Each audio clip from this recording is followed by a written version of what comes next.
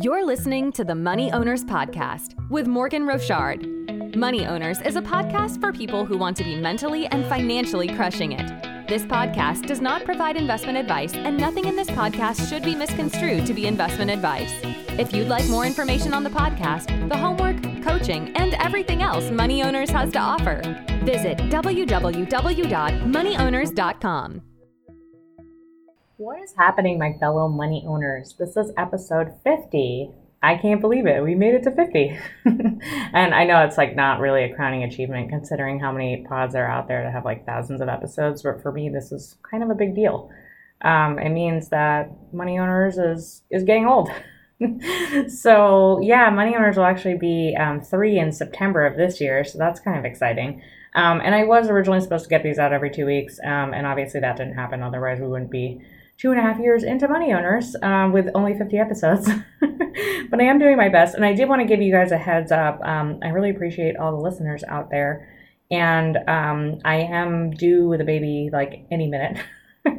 I am super pregnant. And I'm going to be taking some time off from the podcast because I can't put these out while I'm taking care of a really young little newborn. And I'd like to just spend some time with my family. So please forgive me. Hopefully you still want to listen to this podcast when it comes back sometime in April. And also, normally we do Q&A for every 5 to 10 episodes. So considering that this episode ends in a 0, it should be a Q&A today. But I didn't make it a Q&A. I didn't reach out and ask anybody for any questions. I really plan to do more of a basic topic today and kind of leave you on... leave you on a high note with like the things that are really, really important that you should be working on in lieu of the fact that you're not going to have me talking in your earphones for the next 2 months. So with that in mind, we're going to talk about the basis of wealth today. And this is something that I talk about a lot in my book. I think it's also something that we've kind of talked about quite a bit on this podcast, but I'm going to reiterate here today and really kind of boil it down to the basics, so that those are the things that you can focus on. And I encourage you to buy my book too. If you like it, please leave a review. I would greatly appreciate it. I read all of them. So here we go. So wealth has 3 levers. And there's your income, which is 1. You have spending, which is 2. And then you have savings and investment. And that's what wealth is, right? It's just the combination of income, spending, savings, and investment. And when you do all of those things right, you create wealth. And it really is that simple. I feel like sometimes people talk to me and they're like, they've got all these investment schemes or get rich quick ideas or ways to kind of get themselves out of whatever issue it is that they're having. But at the end of the day, it really just all boils down to income, spending, and then savings and investment. So if you're in a position, obviously, with some debt and maybe you don't have an emergency savings fund, the investment part isn't really going to play in. But that doesn't mean that you shouldn't use your income and your spending to create the savings lever so that eventually you will have money available to you for investment. And you have to be willing to work on all 3 pretty much, not all the time. But I would say like at any given point in your life, you're going to be working on one of them. So for instance, if you're in a job where you're not making very much money, maybe you want to focus on increasing your income because that actually would solve a lot of your problems. And that's something that we talk about in episode 13. I encourage you to go back and listen. And what I'm sure we'll talk about when I come back in April, there'll be future episodes on income and things that you can do to increase your income. But a lot of the time, people talk about this and they're like, well, more money, more problems, right? But sometimes more money really does actually solve problems.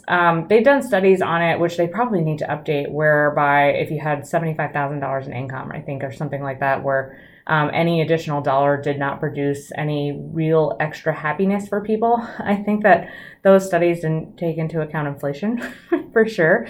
And I don't know how old the study is off the top of my head, but I imagine now in the current environment that we live in, that's probably actually over $100,000 given what things cost at this point. So sometimes, increasing income really just does solve the problem. Sometimes it's not that though, right? Sometimes you are making enough money and maybe the issue is actually your spending and you feel like you should, by all measures of the imagination, be very wealthy considering your income, but yet every single dollar seems to go out the door. If that's you, then focus on spending, right? And that doesn't mean that you need to have a super strict type budget or anything like that. It just means that you need to focus on how you can save, what you can cut, and how, like, what will give you the most bang for your buck. So we talk about it a lot on this podcast, and I'll reiterate it again, but I mean, the thing that generally causes most bang for your buck are large fixed expenses. So that's why we focus on things like housing and like on your cars and things like that, because those are going to move the needle, right? Like you not having a latte every day, yeah, it'll save you some money, but it's not going to create huge amounts of wealth, and it might even detract from your happiness if you actually really enjoy that latte every day, right? Versus if you spent less money on your house, you wouldn't have to worry about that latte so much. You wouldn't have to worry about like the little things that you buy on Amazon. So there are trade-offs for sure with your spending, right? If you're willing to spend less on large fixed expenses, then you don't have to watch all the little things as much. If you're not willing to do that, you live in a high cost of living area, for whatever reason you feel like you can't cut something, then you got to watch all that other stuff. At the end of the day, though, what you should be focused on the most is making sure that you're saving 20% of your income. So that's really the spending lever, I would say, and that's what's going to create savings. And once you have savings, then you're able to do all sorts of things, and it provides you with great flexibility. It allows you to invest, which then creates more income for you in the future. It creates even more optionality for you when you do have investments available to you. And it should overall give you some, peace of mind and be a little bit less stressful, right? If you're not paycheck to paycheck, knowing that you have money in the bank if something were to come up is always going to be a positive thing, right? Rather than a detractor to your life and, how you're viewing things. So yeah, I mean, that's kind of the basics of it, right? So what creates wealth, right? You're making money and then you're delaying some sort of gratification. But not all gratification, right? So otherwise, like, we wouldn't really survive as a human race if we really did, delay all gratification, right? We wouldn't eat anything. We wouldn't drink anything. We wouldn't have any shelter. We'd die.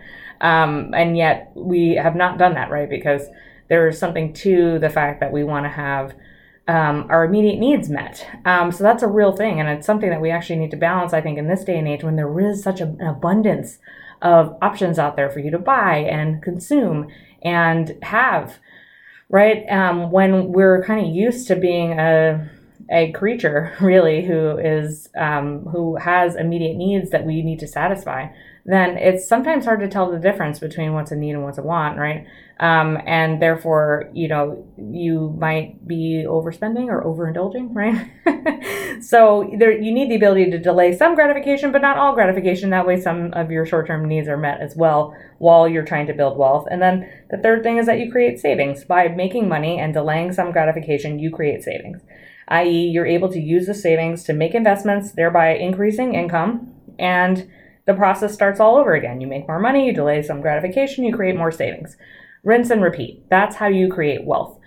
And I want to reiterate this because I feel like I often hear about, investment ideas or these, things that sort of pop up in your mind of like, oh, well, if I had this scheme, then I would be able to kind of outpace the make money, delay some gratification, and create savings. And the truth is that you're focusing on the wrong thing. You just are. If you're the kind of person that thinks that, that's how you're going to make it in this world, then I highly suggest that you kind of look inwards and ask yourself why it is that you're not willing to focus on really the three things that matter the most, which is income, savings, and spending. And stop worrying about all the other little things that they're not a big, that they're not going to really create value for you. Like, people tend to get hyper focused on taxes. Make more money, right? At the end of the day, making more money, even if you're paying more taxes, is actually going to solve the problem more than focusing on your taxes. Same thing with these investment get rich quick schemes, or I've been hearing about, oh, I can park my cash over at some of these companies that are lending to people who want to, borrow in Bitcoin or Ethereum. And the rates are really high. And it's like, okay, that's great. But it's not really a savings account. There is risk there. And just because they're marketing it to you as a savings account doesn't necessarily mean that it's the right thing for you to do. Instead, focus on the three things that matter, which is income, spending, and then savings and investment. And maybe that could be part of your investment plan, but it's not the thing that's going to make you wealthy, right?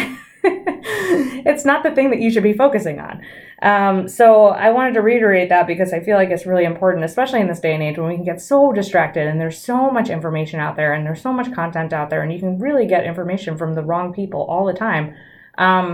And do yourself a favor and just tune that stuff out. You're going to be so much better off if you tune that stuff out. So yeah, I've also, I've been reading Money, Bank Credit, and Economic Cycles by Jesus Huerta de Soto. And we'll link to the book in the show notes. It's an awesome book. I highly recommend it. And I wanted to actually hone in on one of his chapters, which is called Bank Credit Expansion and Its Effects on the Economic System. And it actually applies pretty well, this specific section in the book, to building wealth, really. And I'll give you an example. So in the book, he is talking about Robinson Crusoe. And Robinson Crusoe gets stranded on an island, and he doesn't have anything with him. He's basically in, his loincloth, and he's hanging out on an island. And he notices that there are berries to eat. So he goes and he starts picking berries. And he spends basically all of his day, because, berries they're not that filling. They're not highly calorically dense. He spends the majority of his day either sleeping or collecting berries and then eating them. And he realizes while he's doing this that maybe there's a better way. So what he decides to do is he starts collecting berries, but he doesn't eat all of them in that day that he collects them. He starts to save them, and he creates a berry surplus, right? So now he is sort of hungry. And he's probably feeling, like a little bit on edge because he's not eating as much as he normally does. And he does this for several days until he has enough berries where he feels like he can go and do other things because he has savings. So what he decides to do is he decides to create a stick that will help him, collect berries much more quickly than he was doing them by hand. So he then eats the berries that he's saved, and he spends his time whittling the stick, and he does this for several days, basically, until he has the stick made and he's run out of berries. And then he can go and use that stick, right? He created a tool for himself to then go and get more berries.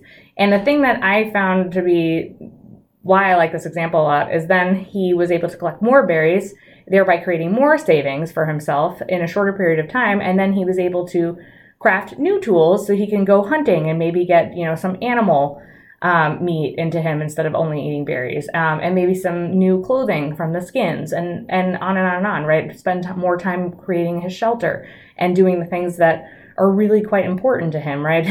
To be able to move up on Maslow's hierarchy of needs.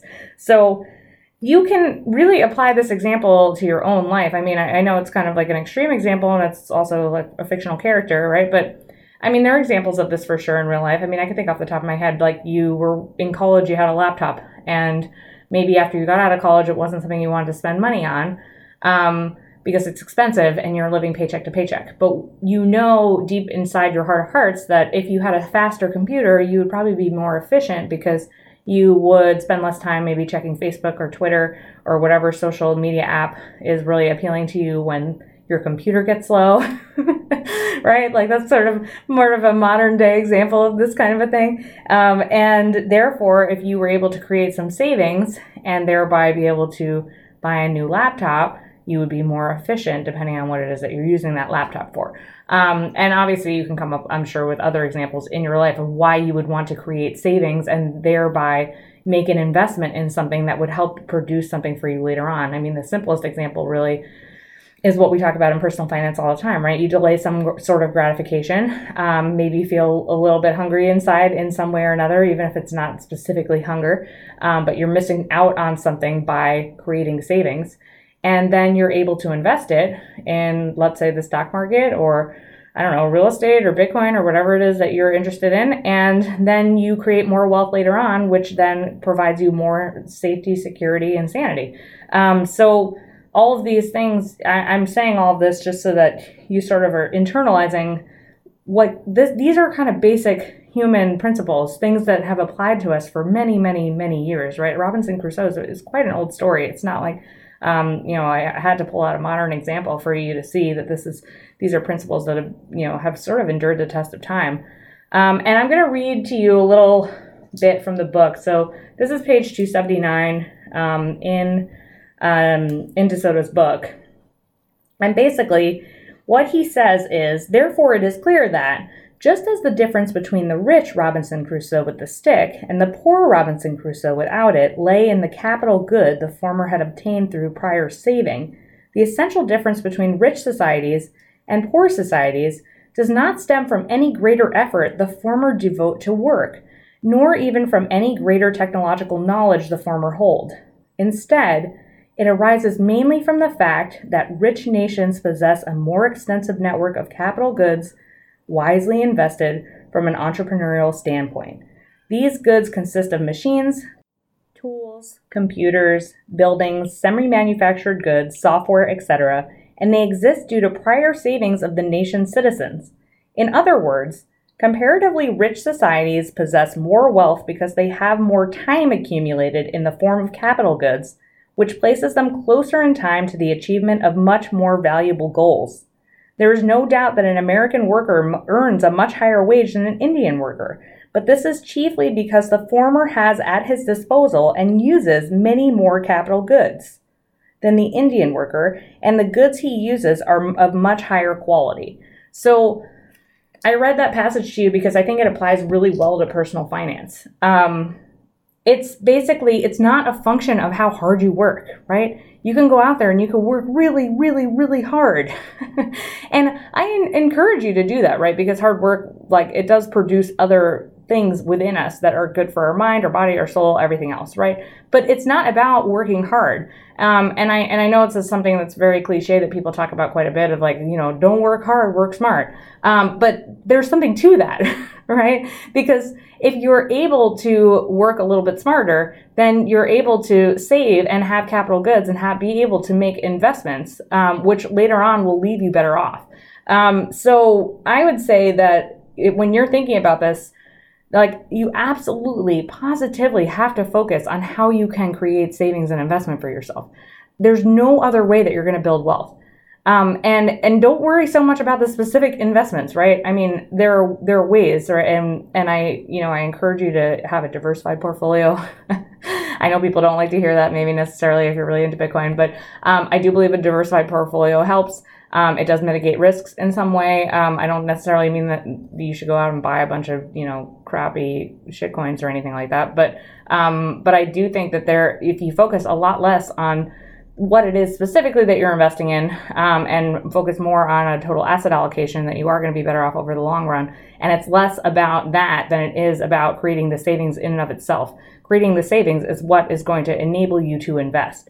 So here are some ways to increase savings and investment, right? The first thing would be to increase income, which is something we've mentioned on the show today and in previous shows. The second thing, right, is decrease spending. So focus on, the 20% of pre-tax savings that I always talk about. So if you're making $100,000 a year, you should be saving $20,000. And that's kind of one of those things that should just be non-negotiable for you. You have to create savings, figure out a way to create savings. At a minimum, it should be 10%, but why not shoot for the moon, right? Why not make your life better by creating more savings, especially if you're young? The earlier you can create savings, the earlier you'll be able to invest, the more time you'll have invested, and the more you'll have later on, the less you'll have to do later on. It's a lot harder to catch up. And I think we mentioned this in the retirement episode. It's a lot harder to catch up when you're 65 than it is for you at age 25. Granted, you're making more, hopefully, when you're at age 65 and you're ready to retire than you did when you were at age 25, but you also have more needs and responsibilities as an older person. Versus at the age of 25, you actually can pretty easily control your spending if you're willing to do it. So I would say that that's something that you could focus on. And then the next thing is create an emergency fund. So we talked about this in episode 39. Oh shit, I need money. So go check that one out as well. It's super important to have an emergency fund. That's what enables you to do investing. So I hear this a lot from people where they're like, well, I just, I want to invest because you told me to, basically. And I'm like, well, if you have a bunch of debt and you don't have an emergency fund, what are you going to do when something happens and you've decided to put 100% of your assets in risky style investments like stocks, real estate, or Bitcoin, right? It's not a good situation. I mean, I guess you could borrow against it. But I mean, why put yourself in that situation? And you really, when you're borrowing against, you really need to be in more of a wealthy position to be able to borrow than in a poor position when you're borrowing. So I would keep that in mind. I feel like that's sort of people's backup, but it kind of keeps you in this hamster wheel mindset of, never really being able to make ends meet. The other thing is, so after you've got your emergency fund, now it's time to create an auto savings and investment plan. So if you do have all your needs met, right, you've increased income, you've decreased spending, you have your emergency fund, you've paid off your debt, now create an auto savings and investment plan and put that money away, especially if you're getting paid regularly. If you're not, it gets a little bit more complicated for sure. And we've talked about this in some other episodes where you have to be a little bit more mindful about how you save and invest. But if you get a regular paycheck, there's kind of no reason why you couldn't just immediately set the 20% aside every single paycheck, or at least on one of the paychecks, and just send it directly to wherever it is that you're going to go invest, and then auto invest. Don't look at the pricing. Don't worry about any of that stuff. Just automatically do it, and you'll be dollar cost averaging over time. Dollar cost averaging is a great way to save and build wealth, and therefore you're taking kind of all the guesswork out of it, because there's no human element. The more you automate, the easier it's going to be for you. And then the last thing I would say is you want to focus on net worth rather than specific investment returns. Like net worth is the measure you want to be looking at. It doesn't matter if you put $100 into Robinhood and you turned it into $800, right? Good for you that you that you made extra money, right? And that's great. But if your net worth is still negative because you've got a bunch of student loan debt and credit card debt and other things going on, nobody really cares about your Robinhood account. I'm sorry, but that's kind of the way it is, right? It's about increasing net worth. Your net worth at the end of the day is the measure that you're going to rely on to show how healthy you are financially. And I mentioned debt also because debt's kind of twofold, right? Because as you remove debt, it not only decreases your interest expense, which is great, but it also does increase your net worth. So it's not just about putting a savings aside, but it is also about paying down debt. And not doing it indiscriminately. So one of the things I hate about Dave Ramsey is that he's just so anti-debt, no matter what. And the thing is that, right, interest rates are pretty low right now. Maybe that says something about expected returns. I'm not really sure. I know it does about bonds, definitely, but it doesn't necessarily say anything about expected returns in other asset classes. I would keep that in mind, right? If you've got a mortgage rate of 2.5, you've no business trying to pay that thing down early. Why would you do that when you can easily get a better return somewhere else with that extra cash? So, focus on high interest debts, not low interest debts. That's where you're going to get the most bang for your buck. Don't worry about paying off your mortgage early. Yeah, I get it that people are really excited when they no longer have a mortgage and it feels like I'll have easier cash flow and everything else. But if you're putting more towards your mortgage to pay that down, right, you already have that extra cash flow. You're just deciding to put it towards your mortgage rather than savings and investments. So that's something for sure I would keep in mind as you're thinking about all this stuff. And I'm going to leave it at that. So I hope you enjoyed this week's episode of Money Owners. If you like the show, leave me a review. I read them all on iTunes, and I appreciate all of you listeners. I also have a book. It's called The Personal Finance Quick Start Guide. You can find it on Amazon. I highly recommend, if you like this podcast and you like what I have to say, you're going to love the book. And it'll be a good reference guide for you. And it really does go into depth on a lot of the stuff that we talk about here. You can also find me on Twitter, Morgan with an E, Rochard, or at money_owners. I'm probably going to be taking a break from everything, but I would still love to hear from you. So feel free to reach out. The other thing is that I just started offering advisor consulting. So if you're an advisor listening to this podcast, you want to pick my brain. I hear this all the time. I get notes from people all the time. I'd love to pick your brain. Great. You can pick my brain. It's $400 an hour. So go to moneyowners.com. You can schedule with me there. I'm doing this because my time is limited. And as much as I would love to help every single person out there with every little problem that they have in their business, unfortunately, my time is limited and I just can't do that. So I would love to help you, though, for a price. So please check that out. And again, I'm super pregnant. So I will see y'all in April. And in the meantime, if you have a question or a topic that you would like covered here on the podcast, feel free to find me on Twitter or go to the website moneyowners.com/ask Morgan with an E and I would be happy to answer that stuff for you live on the show. All right, take care. We hope you enjoyed listening to this episode of the Money Owners Podcast. As a reminder, Money Owners LLC does not provide investment advice. It is also not a tax advisor, and Morgan Rochard does not provide tax advice or tax preparation. Money Owners LLC is also not a law firm, and Morgan Rochard is not an attorney. Thanks for listening, and we hope you will tune in again for our next show.